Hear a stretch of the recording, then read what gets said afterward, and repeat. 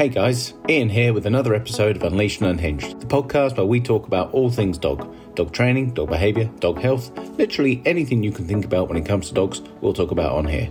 We hope you enjoy the episode.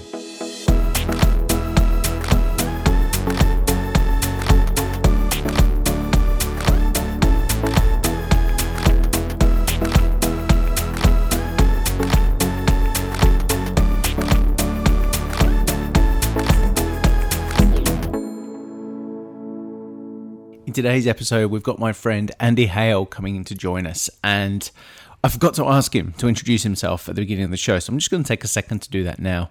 Andy is an incredible guy. He has done so much for our industry.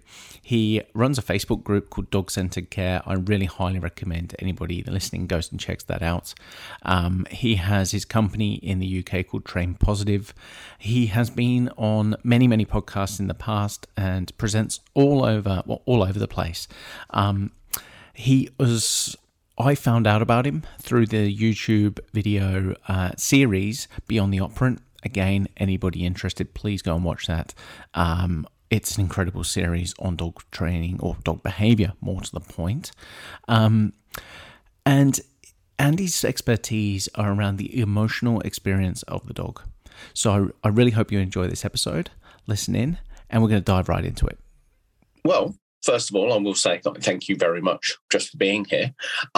It's an absolute pleasure to have you on, as always, and it's always just so nice to just catch up with my friend more than anything else, but someone that I love absolutely geeking out with about dogs. So thank you very much for being here.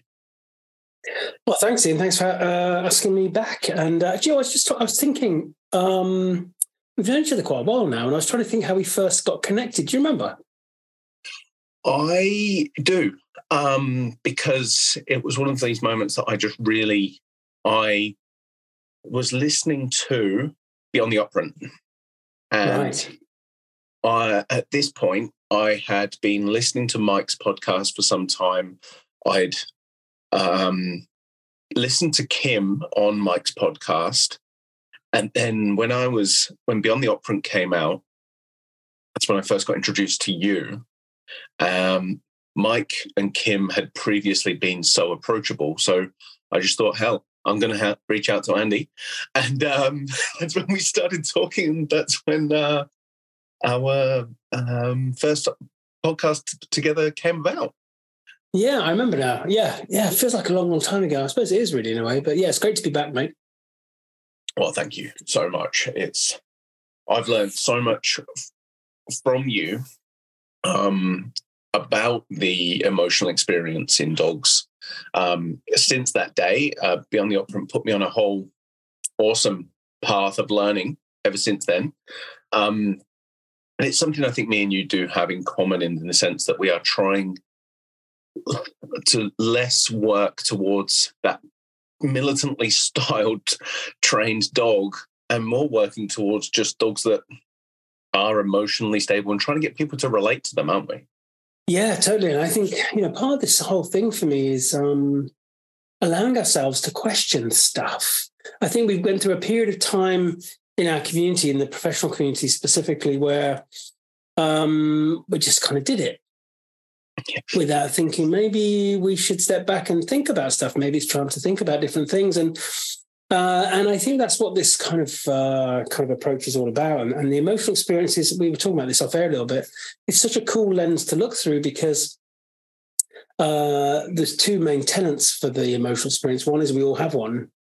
And even those who might not necessarily want to go down a route of kind of thinking about dogs and how sentient they are and how they might think and feel, even they would recognize they would have an experience of some sort. If you're alive, you have an experience of some sort. And this brings us on to the second bit, which is the big kicker for me, the big hitter, is that they're all unique to us as individuals. So I know no more about my dog and how they think and feeling as I know about how you think and feel. This is the beautiful thing about it, because there is a richness to the lived experience of the individual. A lot of what goes on in society, especially when we look at things through that good-bad continuum of putting the behavior of another on that spectrum, and especially the way we've treated dogs, about somehow this conformist view of what behavior should look like without thinking about the need underneath it. And we've had these conversations with children, of course. It used to be children should be seen and not heard. We've had huge parts of our society. We had women should be seen and not heard when you think about how we've had that approach in the past. And even for us blokes, kind of men have ended up with, we should be seen and not heard in a way, and as far as the old kind of way of looking at men as being somehow not able to show emotions, have to be strong, have to be this, that, and the other. So there's two universal truths for us humans. One is we love to judge. We love to judge and define the behavior of another. And if it doesn't fit a narrative that we feel comfortable with, we're more likely to feel compelled to want to change and control the behavior. The second universal truth is we all hate to be judged. And that's because it's complicated. You know what I mean? I could make a judgment about you now, and you could quite rightly say, hang on, Andy, you don't know what kind of day I'm having. You don't know what I'm dealing with right now. So, yeah, this is a beautiful richness then when we start stepping back and allowing ourselves to be a bit more humble, actually, and especially with dogs. We're moving away from the arbitrary changing of behavior just because we can, and starting to think more about what that lived experience might be for that individual dog. And two important things, what that behavior might have represented to that dog regarding communication as a communicator of need. And secondly, the behavior that we're replacing it with, because we want a different behavior, what innate value, if any, does that behavior actually have? Yeah. One final point on that, and then we'll move on, and this will set us up, is there's three things that I keep thinking that I'm always kind of reappraising things. I think is a way to think about what unites us all, each other as humans, our dogs, the cat, the horse, it doesn't matter. And if we look at these three things, we can all relate to that for ourselves. And if we look at these three things, when we think about trying to offer care and support for another, we have to be mindful of. The first is we all want to feel heard, especially if we're trying to communicate need. To truly feel heard. We don't want to be dismissed, overlooked, ignored, or corrected, in inverted commas. We want to feel heard. That's a universal truth. And so do our dogs, right? They want to feel heard. They have needs. They want to try and communicate those. A part of that is, the second one, is that we all want to feel safe. And that's a lot for us to unpack, actually, which I think we will do, about looking at safety in a more three-dimensional way. We want to feel safe, and physically safe, socially safe, emotionally safe. We want to feel safe. And then thirdly, this is my big one, of course, is that we all want to feel relief. When you feel physical pain, emotional pain, or social pain, you will seek relief. A lot of the behaviors that we see as challenging, whether that in another human being or in a dog or an animal, is often underpinned by the lack of safety and the lack of relief for something. So when we're doing our training, then it's not about not training. It's not about not using reinforcement, all these kind of things. The thing with aversive training, without judging it, just looking at it in this way, it is, if you aversively treat another, you are saying, I don't care how you feel at the moment. I need you to do this or not do that. That's what that's about. So it's unlikely that the other will feel safer and that we'll get relief. But even with reinforcement, we have to be careful that we're not just getting behaviors because we can, and we're still leaving an animal not feeling safe enough and not getting relief. So that's the key, isn't it, for what this whole discussion is about? I think. Not just this discussion now, but the broader one that's going on. I couldn't agree more in the sense, I was going to say in the sense, but honestly, I couldn't agree more on every level, because there's something that I'll be trying to get across to whoever I'm working with, whether that's a team member, whether that's a client. It's, before we even start trying to change the behavior, we've got to really ask ourselves, should we in that situation? Because there's a behavior that whatever the dog is doing in that moment, whatever anybody is doing in that moment, for them, it's served their needs. And if we keep them in that situation and without changing where they are and what they're experiencing, if we just become belligerent in trying to just impose our will and go, hey, I want you to do this in this situation instead. I want you to stop doing that. I want you to do this. Like you said, we're not taking on board. Well, we've got to ask ourselves, are we taking on board the fundamental reason their need to have, that why they feel that need to have done that behavior in the first place? And if we really start to overimpose, then we start to compromise. Potentially, we start to compromise their perception of safety. We start to take away their only coping skills in that moment, or at least they're not necessarily their only coping skills, but the one they're obviously feeling most comfortable using in that situation. And before we change the behavior, before we try to change the dog's behavior, we really need to take a step back from that situation and look at it and go, well, why were they communicating that way? And that comes back down to those emotional reasons. Are you having a good day, a bad day? What's going on? What's going on with you, mate? Like, let's find out. Let's unpack that before we just bulldoze in and go, I'm going to change this behavior. And underpinning that, of course, is whether there is or isn't any innate coping mechanisms in the first place. Because let's just move away from dogs a little bit and think about us. Yeah.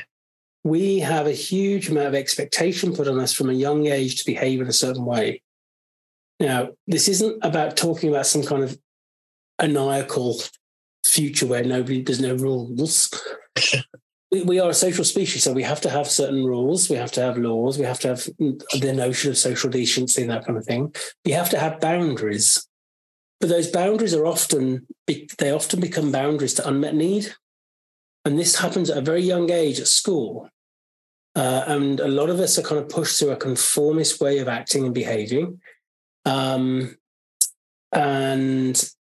how we do or don't communicate emotional need. And we all come through the other end. And I would just invite everybody to think, how's that working for you? Because for most of us, if not all of us, it hasn't been easy because we struggle with emotional health. We struggle with self-value, we struggle with self-worth. We struggle with all sorts of stuff. So that's on a human level, but I see dogs in a similar way. I think when we start thinking through in this way and looking through this lens, everything needs to be thought about, especially what we do with that dog in that first 12 months. When we think about the emphasis that we have more traditionally put on structured learning, a lot of that learning, I'm not saying it's not important to do training. I got to keep saying that, Ian, because that's what people tend to misrepresent. It's about thinking about more, even the beyond the operant conversations. The important word there was beyond. It wasn't ditch the operant conversation, it was beyond the operant. So we have that kind of very task-oriented obedience, training, whatever it is that we think about. What we've got to recognize is the majority of what we're teaching that dog potentially has little or no value to them and definitely isn't going to help them navigate the world better. So we've got to get a balance right. And also a lot of the things that we know how important for the social brain it is to find safe, secure attachment. Now, people might say, attachment theory is human stuff, isn't it? Well, guess what? A lot of the stuff that we came about regarding understanding about attachment was done on monkeys. So actually, it depends on which way you want to look at it. How often then, when that dog is struggling, hasn't got enough time to process, is feeling unsafe, they're trying to represent that through their behavior, which often with young dogs is that fizzy, kind of silly behavior. Are we becoming unavailable to them?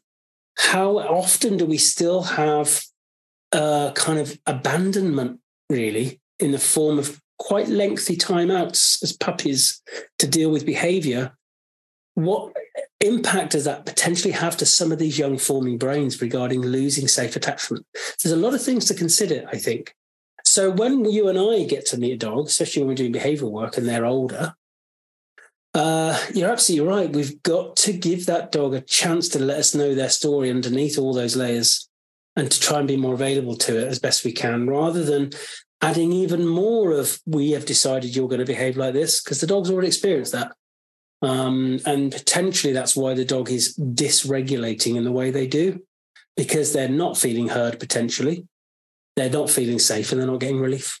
And the feeling heard's important because the general public have been kind of convinced that the most important thing is a well-trained, obedient dog. The issue being there is that everything becomes an obedience problem.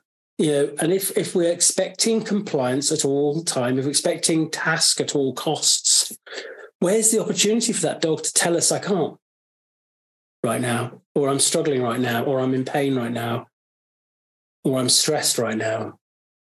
And it's important. And I think that there's a big difference between what we're taught and what we learn. And I saw a video recently with a trainer, great trainer, doing positive training with a dog that I felt seemed quite uncomfortable in that environment and wasn't getting it. So they were showing how they were going to change the reinforcement schedules and ramp up the reinforcement, which is great from a training geek point of view. But in the end, the dog got it and did it.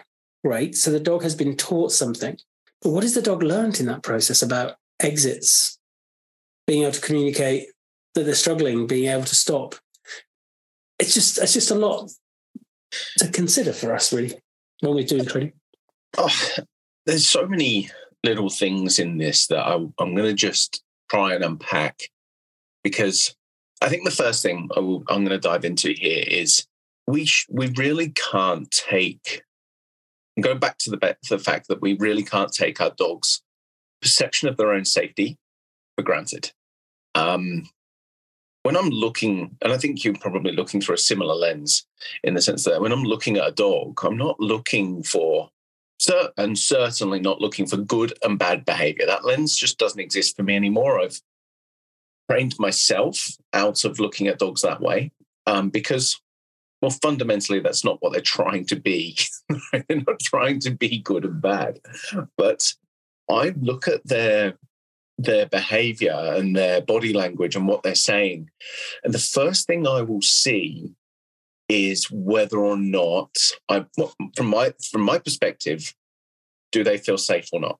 And it doesn't matter what else I'm trying to do with the dog.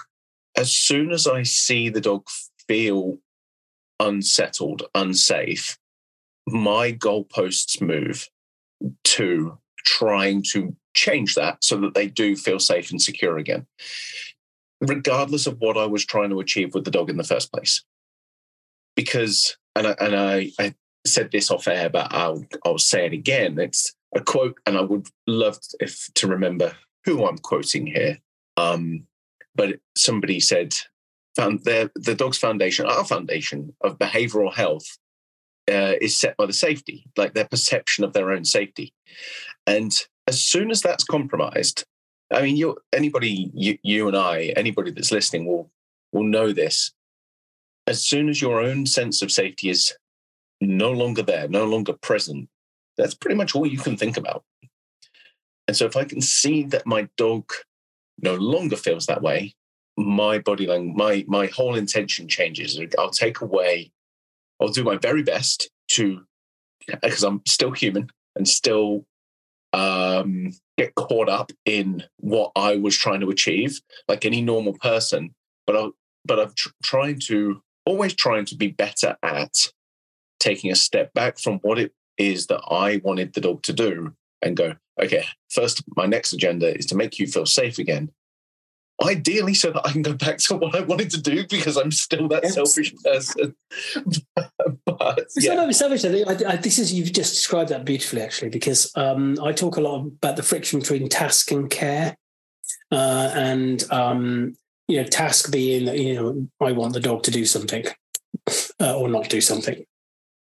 And if you are really into task, it doesn't mean you don't care, but the more you expect task, the more you go down that route, the less you can care about the extras. It is like we talked earlier about aversive punishments. Is a case saying, I get that you're feeling something right now, but I don't care about that because you're going to do this anyway. Mm. That's the risk of task. The same happens with humans, especially in the human care setting. You can end up just following through with task. Care is still about task.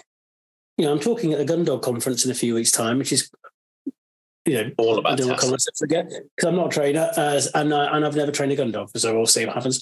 But it's amazing to be there to talk about this stuff, because the person who's organising it recognises, you can't get more task than gun dog work, and people want performance, and they've got a job to do. And the reality is that task, that performance, is done much better when the one doing it is in a well-regulated state and feels fundamentally safe. Mm-hmm. We've all been in situations at work where we've had to follow through with tasks when we're not feeling well, we're not feeling safe, we're emotionally upset, whatever. And it's hard and you resent it. It's not free flowing. So I hear you on that. And this is the point, once that dog is able to be in a better regulated state and they're in a more optimal state to learn and to respond, the partnership can continue. There are things that we were going to ask our dogs that they may not always want to do. And that's just things are. The stuff I ask my husband to do, he doesn't want to do, and vice versa. There's a point we do it with our human loved ones, not just our dogs sometimes. But it has to be equitable, and it has to be in a place where we're at least setting that other up to be in a place that they can succeed with it. Yeah. We live in a really, and our dogs live in a really human world. It's a very unnatural world in many respects. There's, it's a human living condition that we're asking our dogs to live in. And I think it's important to distinguish the fact that we're not always talking about whether or not the dog is safe. Like physically, our dogs, we know that they are safe, like 99.9% of the time.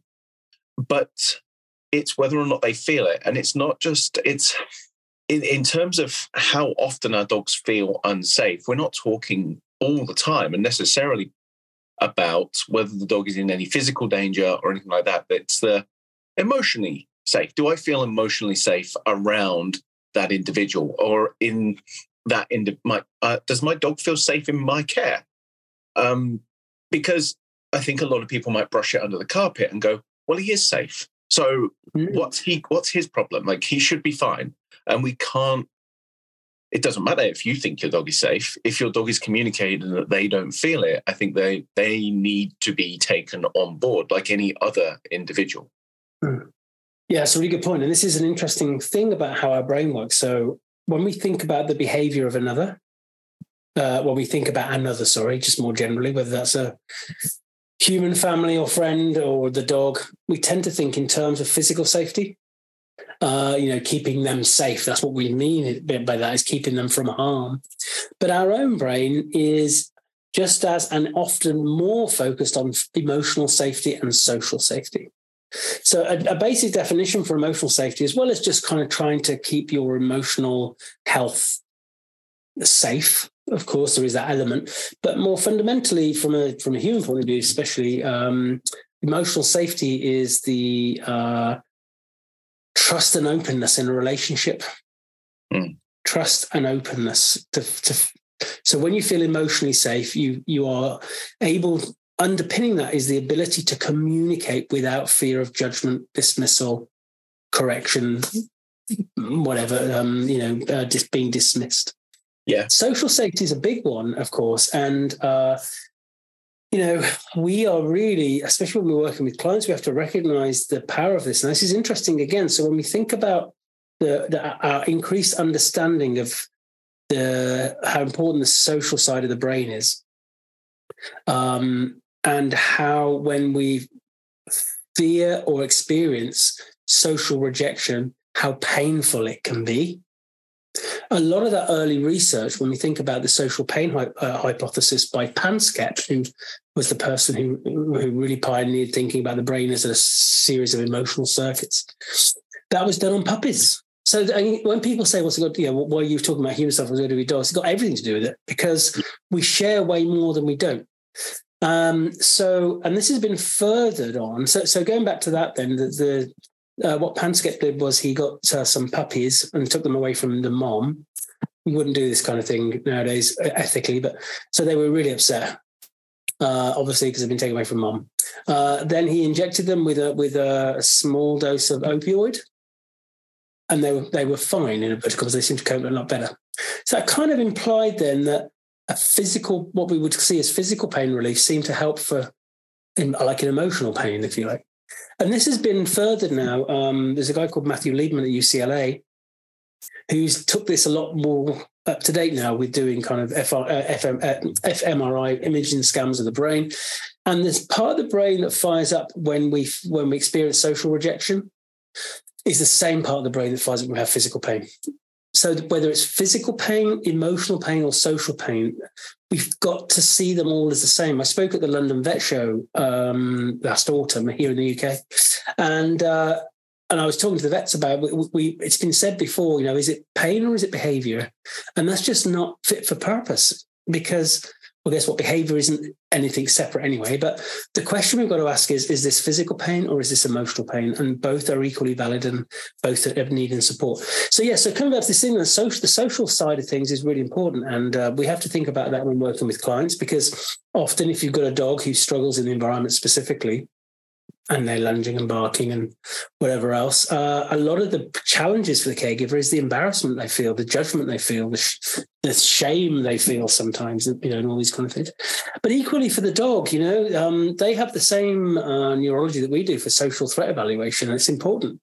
And if you think about the social environment specifically, there are three core elements. How we process, this is the same for the general environment, by the way, how we need to process to feel safe socially. Ideally, that should be being done almost subconsciously, really. But if you're more sensitive, if the dog's more sensitive, which isn't a defect, by the way, it just means that you need more time to process whatever it is, then you're more aware of that processing. Anybody who's listening in who's a bit more reserved or a bit more socially anxious will know what it feels like. And in fact, we've probably all experienced it when that social environment starts to get a bit too much and you feel anxious about it. So social processing is really important. And the more sensitive you are, the more you need to do that processing first. Then if you feel safe to, you then decide whether you do or don't want social engagement, which is the next thing, let's set of preferences. So we have to learn from the dog, what are your social processing preferences? Then we have to learn their social engagement preferences. Now, that in itself is a big area, because choosing to engage and having agency to do so is really important. But it isn't just about thinking, okay, I feel safe now, let's be sociable. The more confident the more you can go with the flow. But again, the more sensitive you are about these things, the more you need that engagement to fit a certain way. So if I was to come and see you and you're my client, I would be guessing that for many people that processing, the initial social processing done subconsciously, so I don't pose a threat to them and whatever else. And then if we sit down and have a cup of tea, then the engagement side of things also hasn't fired anything up. But if I run in and give you a big kiss on your forehead and give you a big cuddle, right? Depending upon how important it is for that engagement to be in a certain way, will be dependent upon your thing. Now, you might think, if you're a bit more relaxed and robust about these things, oh, that was a bit weird. But that's how he does things. That's fair enough. Other people will be deeply offended by it or feel very unsafe by it. And then the final thing out of these things, so you've got social processing, social engagement. The final thing is about the knowledge of and the seeking of social exits. How many dogs do we work with? This thing, because we work in very similar ways. When you meet a dog who initially they present with barking and lunging and everything else, and there is a presumption that maybe that dog is fearful of the other dog. Some dogs might be. I say majority. Many of the dogs I work with, they're not showing signs of fear per se about the dog. What they are showing me is that they haven't had a chance to do their safe social processing first. And when they do, it's amazing how many show clear signs of looking for social exits. And when you start giving them, they start to be able to cope better. So it's interesting. And I think the whole point of safety is a big topic. And I think it does come down to that. Those three elements are so important to us. I know how important they are to me. And it just makes perfect sense as to what of course they're important to our dogs as well. Like the analogy that's running through my head is a relationship that I've got with Emma, my wife. We socially process so differently. We have, I look at social situations so differently to the way she does. And they're not always the same. There's times where she absolutely loves it when it's really busy, and there's times when I love it when it's really busy. There's times where I love it when it's really, I just need it to be really calm and predictable. But at the same time, there's nuances around every single experience. The way that we engage is also so different. Emma is the go in, say hello to absolutely everybody all at once, give everybody a hug, whereas I turn up, go and get a beer and sit back down and want to speak to everybody one-on-one, and then I'll slowly warm up. And it's interesting as well, as the night goes on or the day goes on, Emma becomes more and more quiet, whereas I become the loudest one in the room. And then, but at the same time, the exit route one is something that I think is so important. As soon as either one of us feels that we can't leave, we're even if it's before it's even happened, if I feel like I really have to go there and I don't have a choice, I start to feel uneasy about the thing. If I'm in the thing and I all of a sudden, for whatever reason, again, it doesn't matter why, but if I feel like I need to leave, if that's taken away from me, you will see my behavior become more and more agitated because, well, I wanted to leave. And my relationship with Emma is actually something that I'm really proud of, to be honest, without tooting my own horn too much. But the two of us have got a really nice dialogue where I never feel like I have to do anything. I never feel like I have to go anywhere. Emma never puts me in that position in the first place. She doesn't micromanage me on the way that I engage. So I never feel guilty for my behavior when I'm in a social situation. So then I've got emotional security in my partner. And if I ever want to go home, Emma never shames me for doing that. And that has been a fundamental part of my relationship with Emma, because before her, the relationships that I'd been in, I had always felt this social pressure, not necessarily about the occasions, but feeling a little bit trapped and a little bit micromanaged by my significant other. And for me, this has actually formed one of the healthiest parts of our relationship. And the way that can relate to our dogs, in a really basic way of looking at it, is asking, really looking at your dog's body language and going, do you want to go? And then when you're there, how do you want to express yourself? And if you start expressing yourself in a manner that I don't feel comfortable with, rather than trying to shut that behavior down, I'll try to change the situation so that you can communicate in a different way, because you're obviously communicating that way for a reason. And at any one point, if I see my dog get uncomfortable, letting them know, I'll protect the exit route. I'll let them know, you can leave, you can walk away from that. And again, going back to if it's a puppy, if I do that from the beginning, my goal with that is not to be permissive of their behavior whatsoever, but to give them a space to be able to communicate their needs. And over time, I will build a lot of emotional resilience. I will build a lot of trust in me. And the same goes for if I'm working with that dog that has had previous negative experiences. My goal is to build their confidence up and build their trust in social situations and me as a caregiver for them to be able to turn to me and look to me as that support network. And that's really powerful, because when we think about socialization in inverted commas, the most powerful thing about getting a dog to be able to navigate the social environment more safely is knowing they don't have to. It's really simple, but fundamental. We've all, as children, been forced into we've all had, like, up in our bedroom, Auntie Mary comes round and we don't want to come down, like, get down here and see your Auntie Mary, let her give you a kit. We're kind of forced into it, right? It's the knowledge you don't, it's the exit is important. Molly, who's our young dog, she's not that young now, she's coming to 2 years old, believe it or not. She, that first 12 months, we did nothing that you would normally think about doing because we took our lead from her. So there's only two things that we wanted to teach her. First is that she was safe and we were her return to safety. And that's an important phrase there, that return to safety. So when she didn't feel safe, we were her return to safety. And then we had to make sure that we just did our bit by managing and adapting environments so she could dysregulate, go through what she needed to. We weren't on her all the time about don't do this, don't do this, don't do that, don't do the other. We were just letting her go through stuff and working out what she needed in order to process the world around her in a safe way and in a way that meant something. And the second thing we wanted her to learn, that she would always have the time to process in a safe way, in a way that meant something for her. So actually, she didn't meet loads of people, men with beards, men with sticks, loads of women. And I'm not saying we shouldn't do it that way. I'm very keen to point out this is Molly's story. Molly came to us at 16 weeks, 2 homes already, extremely sensitive, very fizzy, very bitey, all the kind of things. So we just kept exposing her in different ways to different environments and got that feedback. And we live on a beach here, which is great. And she never saw the beach till she was 10, 11 months, because that was the time she was telling us I can deal with this now, which is great. But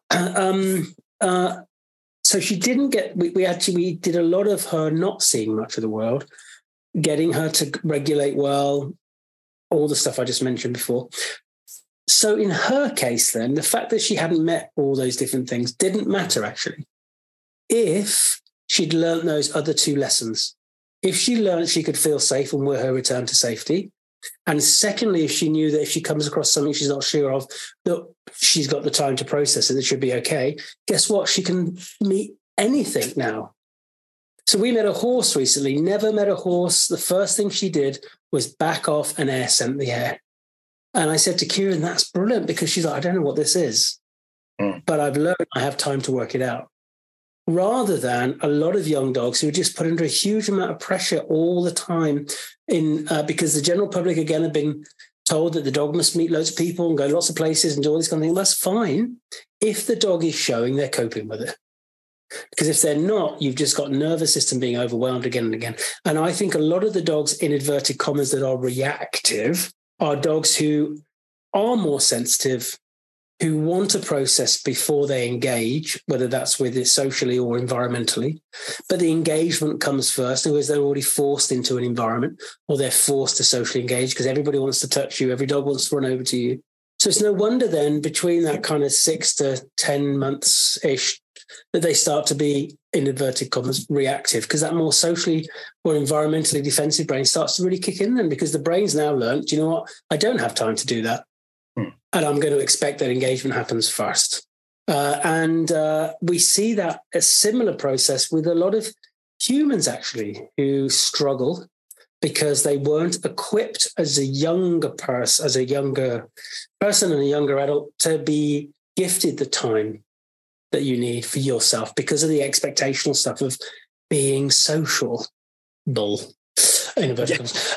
So it's interesting, isn't it, when you unpack it and talk about it in these terms, and it's beautiful. And actually, some people might be thinking, "Oh God, this sounds really complicated," and it's a lot more simple when I was just doing training. It's actually really simple. It's not easy at times, but it's simple, which is slowing down, taking a breath, and being humble enough to learn from the other. And that includes ourselves, right? What you talked about earlier about with your wife is amazing, because there's 3 outcomes for a relationship. You either have the relationships where one of the 2 is finding themselves suppressed in different ways, and that becomes a relationship of suppression. Or you end up with the friction that comes with that, and you end up splitting up.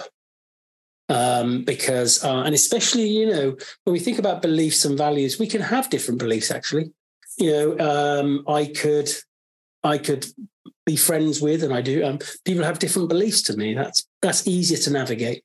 That's why you can have a couple in a family, one who's right wing and one who's left wing. Yeah. Because if they believe different politically, but this is the thing, it becomes more problematic if you don't share the same values. Yeah. So you could be right wing and left, the other person be left wing, but still have the same value, which is looking at the furtherance and betterment of society. Great.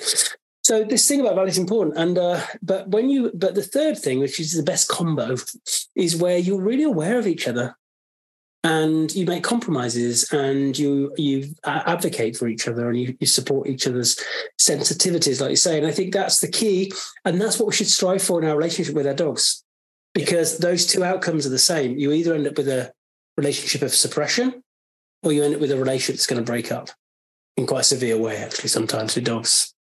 Absolutely. You said earlier, and just want to go back to this point a little bit. It's not about not training your dog, because whether you like it or not, that I don't love the word training, but that's the one that gets floated around a lot. But it is, for me, I'm building communication skills with my dog. I'm building my ability to communicate with my dog, and that is I always refer back to the dialogue. It's a double-edged thing, in the sense that, yes, I want to be able to communicate my wants and needs to the dog. Hey, mate, come over here, go over there, blah, blah, blah. Stay. Here's a big one. But it's in doing so, if I engage in a dialogue with the dog rather than this monologue of instructions, I instruct, you do, I start to learn about their body language, and I start to listen to what they're saying and what's your opinion on what we're trying to achieve here. And in doing that, one of the consequences that inevitably, for me, it is inevitable that comes along with that. If I start actually looking for what are you saying about what it is we're doing, I do then, if I do adapt in those moments, I inevitably become the person they come back to for safety, because I'm the one that's consistently set them up to, hey, mate, would you like to try? So, being the human in this human-dog relationship, it is us that goes, hey, we're going to go to the beach today. We're going to have guests over today. We're going to be doing this. We're the ones that make suggestions about what we're going to be doing today. But by not just plowing on, regardless of how the dog feels, and taking their opinion on board and listening to them, and if they're enjoying it, let's crack on. Let's go and have a good day. And brilliant. But if not, well, let's make adjustments. And however those adjustments might be, how minorly changing the environment, maybe even just using my communication skills with you to try something else, or changing the situation altogether because it's absolutely going to shit. Then over time, we do develop that healthy relationship where it's like, hey, would you like to try? And they're like, yeah, maybe. Let's have a go. And then we take it. But we're always in the moment. We're not just going through the motions of, I'm going to do this today, you better get on with it. And yeah, look, we're all guilty of it to a point. But if we've got that lens, then you can't help, for the most part, notice, go, oh yeah, you didn't, we're not enjoying this today. Or sometimes, there's things that I'll do with my dog almost routinely. But even if they are part of my routine now, I will notice, Otis hasn't been doing well with what we usually do for the last 3 days. Let's look at why. So I start to reflect a bit more and really start to not fall out of, but I don't necessarily stick to my hard and fast patterns as rigidly as I think some people feel that they must with their dogs. Because ultimately, my dog isn't a robot, just like I'm not. Like, I love running. And in theory, I like to run on Mondays, Thursdays, and Saturdays. But it doesn't mean I run every Monday, Thursday, and Saturday, because I'm an individual, and sometimes I've got drinks. Sometimes I've got back pain. Sometimes I just don't bloody want to eat pizza on the sofa. And our dogs are no different. No, and I think I love how you frame that. I think training, teaching, whatever, it is about building a vocabulary that we can better communicate. But communication is about two-way. Otherwise, it's just demands and commands. So everything has to be a request, whether we like it or not. Because, short of physically making another do something, it's a request. They either will or they won't. And if we always see the won't in the moment, or can't actually more often, as being an obedience issue, we're just stopping any form of communication in, I think. And also, I think when you build up, remember, emotional safety is the feeling of trust and openness in a relationship. So when you build that up with your dog, when you take in their considerations, how they're doing, when you kind of nurture that kind of safe connection and attachment, you have a lot in the bank when you get it wrong. Yeah. Sometimes when I'm like, just not now. I can't deal with this now. Go away now. Shut up now. Whatever it is. And that's the same with our human relationships, isn't it? We can all get into that state where it's like, not now, kind of thing. And then, so it becomes less of an issue because it is just a transient moment. So it is about it's thinking first about how would we want to be supported, and then thinking it's just a simple principle really about having the compassion and empathy to connect to another really. And I think there is a welfare crisis I can only talk about here in the UK, which is underpinned by a chronic lack of awareness. We've left the general public because of this obsession with training, with knowing how to teach a sit and expecting it all the flipping time, right? But not knowing what stress looks like, body language, pain, not understanding developmental phases, not understanding that, for example, that dog's brain literally won't be able to cope properly until at least 18 months, for example. So I feel for the general public then. Yeah. Because on top of that, they've got these TV shows, again, I'm going to talk in the UK, the majority of which are very task at all costs, as in we will get the dog to stop barking, stop the ground. So the poor caregivers then who deeply care for their dogs, the vast majority of them, and love them, and are just not equipped enough with the right perceptual lens to see need when it's slapping them in the face. Yeah. And that's not about them. It's about the fact that we've got to this stage. And I would argue, being a bit of an old Ian, you youngsters wouldn't know. But when I was growing up in the 70s here in the UK, nobody really trained their dog much. We had Barbara Woodhouse on the telly. You did a bit of training. I'm not saying welfare was better or worse then, but you kind of did have a relationship where you just had your family pet and they were a dog. And, if the dog growled at me, Mum would be like, what are you doing to the dog? Yeah. Not making it all suddenly about the dog is a problem. And so I think we've got to redress the balance. We've got to say it's not about turning away from training at all. It's just recognizing, it is important to invest time in teaching those things and those life skills, as long as they are truly life skills for the dog.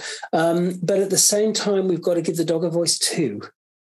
We just got to find that middle ground more, I think. Comes down to those three needs that you talk about with the dogs, that feeling heard. If we help our dogs feel heard and feel validated, we help them feel safe. And if they don't feel safe, we provide them with that relief. Then if you live a life like that with your dog, and training and building communication skills is a part of that. But that's why I don't like the word obedience. It falls away from that. Obedience brings around the lens of, well, what I said matters, not how you felt. So it moves away from that dialogue that we talked about. And by concentrating on those three things, we will help the dog with their emotional stability and resilience. So what you talk about in terms of, you put a lot in the bank. If you make a mistake, or if the dog does go through a trauma, their resilience to that stress, their ability to bounce back is so much higher and better, because we've laid that as a foundation. It's that the opposite to that is constant testing, constantly putting pressure on without relief. And you will raise a very fragile and brittle dog that breaks easily and then can't recover because there's no emotional stability as a foundation. And in terms of why, sorry. No, I was disagreeing with you. And I think, and especially if there is no return to safety in that brain, it's very interesting. And there's a phenomenon in children mainly, but also you get it in adults. And actually, I experienced it myself when I was doing at my kind of advanced college, doing my A-levels, a notion of selective mutism.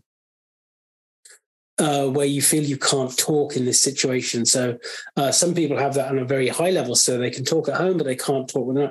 But it's a similar thing I see with some dogs. There are some situations that they just can't communicate freely now. Yeah, because they're fearing, do I do it this way? Do I do it that way? How do I do it? And I think it's important. And I think the opposite to obedience isn't disobedience. Yeah. The opposite to obedience is freedom, actually. The freedom to do something else.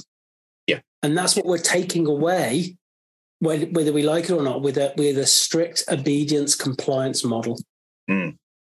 Freedom, the agency to do stuff. Including to express yourself, including to literally express self. Yeah. Behavior is an expression of need. Behavior is an expression of self. Your behavior, all the listeners listening in, there will be aspects of your behavior that will be just as unique and authentic for you as the way you have your hair and the clothes you wear. The moments when the dog and us, when we don't feel safe and we don't get the relief we need, that's when we get that emotional dysregulation. And that's when people call dog trainers. And for a dog trainer to walk in and then go through that, to come in and make it about task, make it about, well, the dog needs to complete arbitrary behaviors because we think these behaviors are better, rather than looking at it and going, what are the needs of the dog? What are the emotional needs of the dog? Why was the dog communicating that way in the first place? It just compounds the issue. It just devalues why the dog was doing it.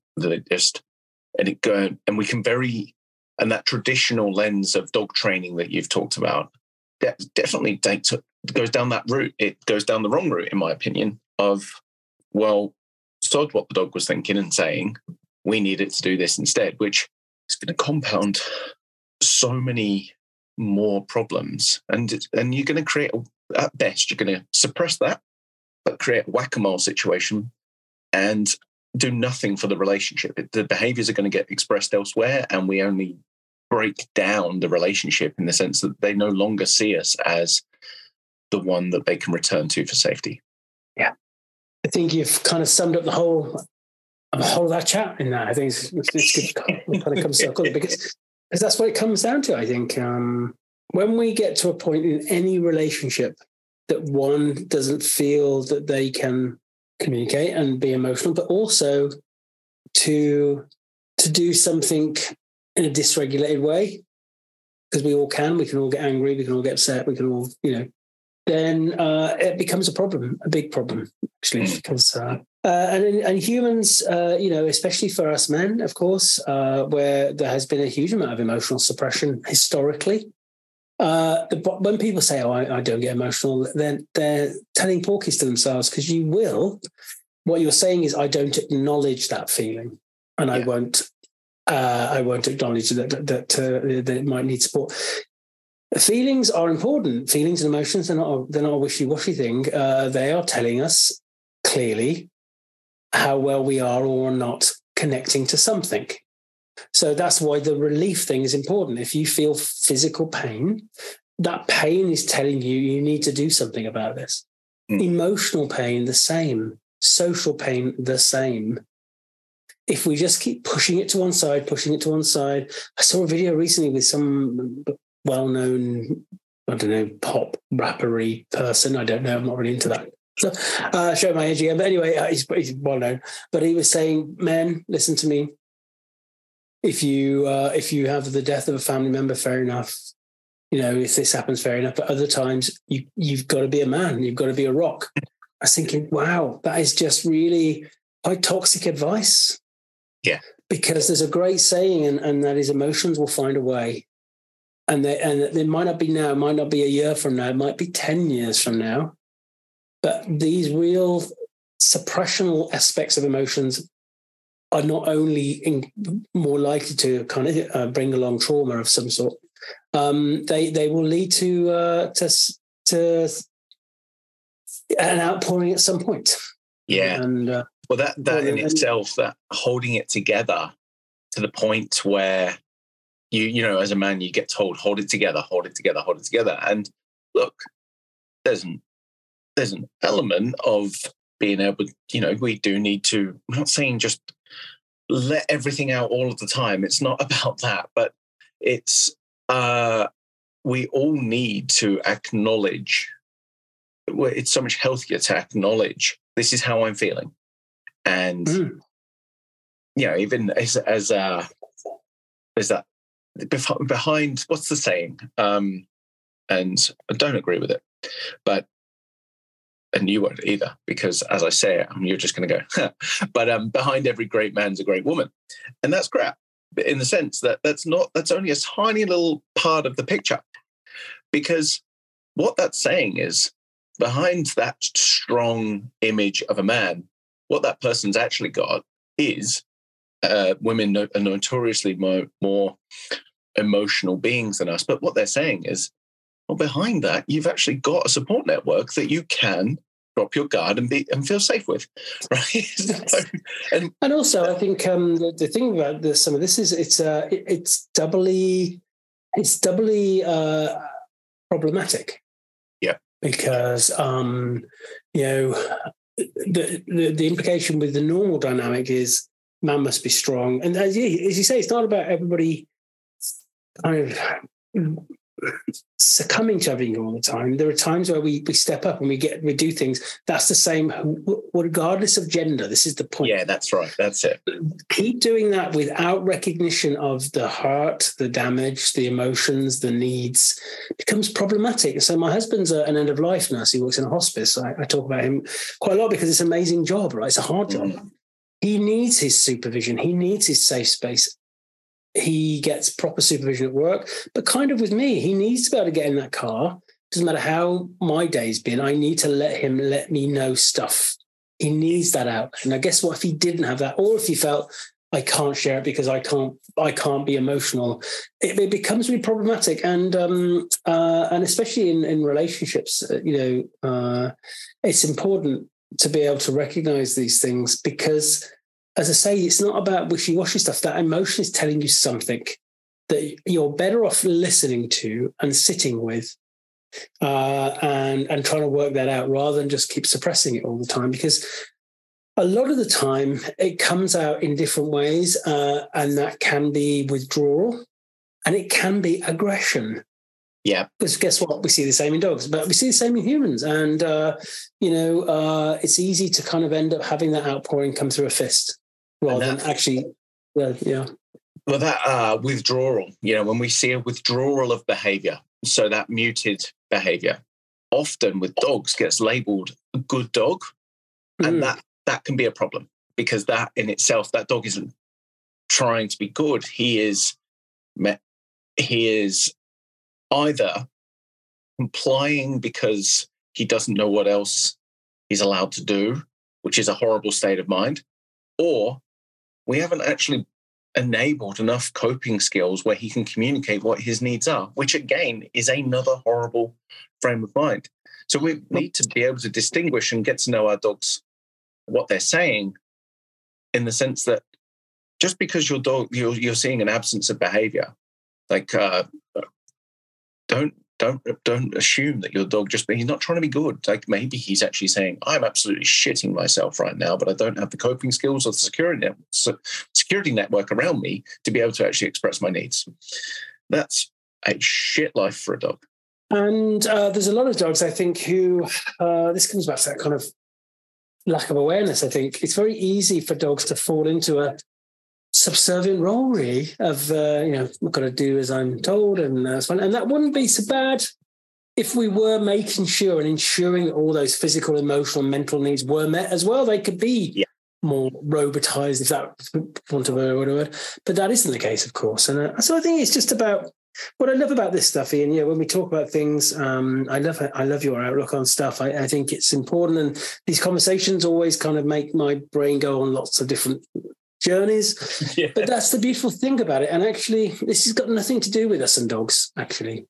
No. This has got about us and our relationship fundamentally with ourselves first, and how we can interact with those around us. Because if we find ourselves in a lot of problematic situations in our relationships with others, with our dogs, invariably that means that we are struggling with regulation ourselves.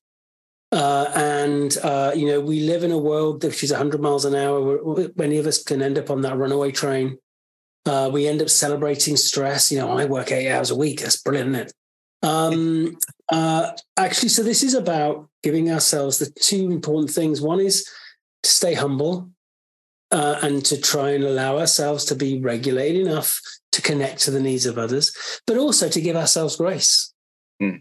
It's okay to mess up. It's okay to not get it right. And the importance of making sure that we have our own return to safety, actually. Yeah. Which is great when you have those around you, like your wife and my husband, but actually to trust ourselves to have return to safety for ourselves, and to find the ways that we build that healthy self-esteem and that we recognize the importance of our own worth, because that's a good foundation to be, really. But Mate, I could not have summed it up any better myself. And I think that is a perfect time to wrap up today. But I feel like yourself, like having these conversations, my brain goes in many different directions. So what I want to promise to everybody is that me and you will be doing this again. Yeah, anytime. And it's hopefully we might get to meet one day, and you never know.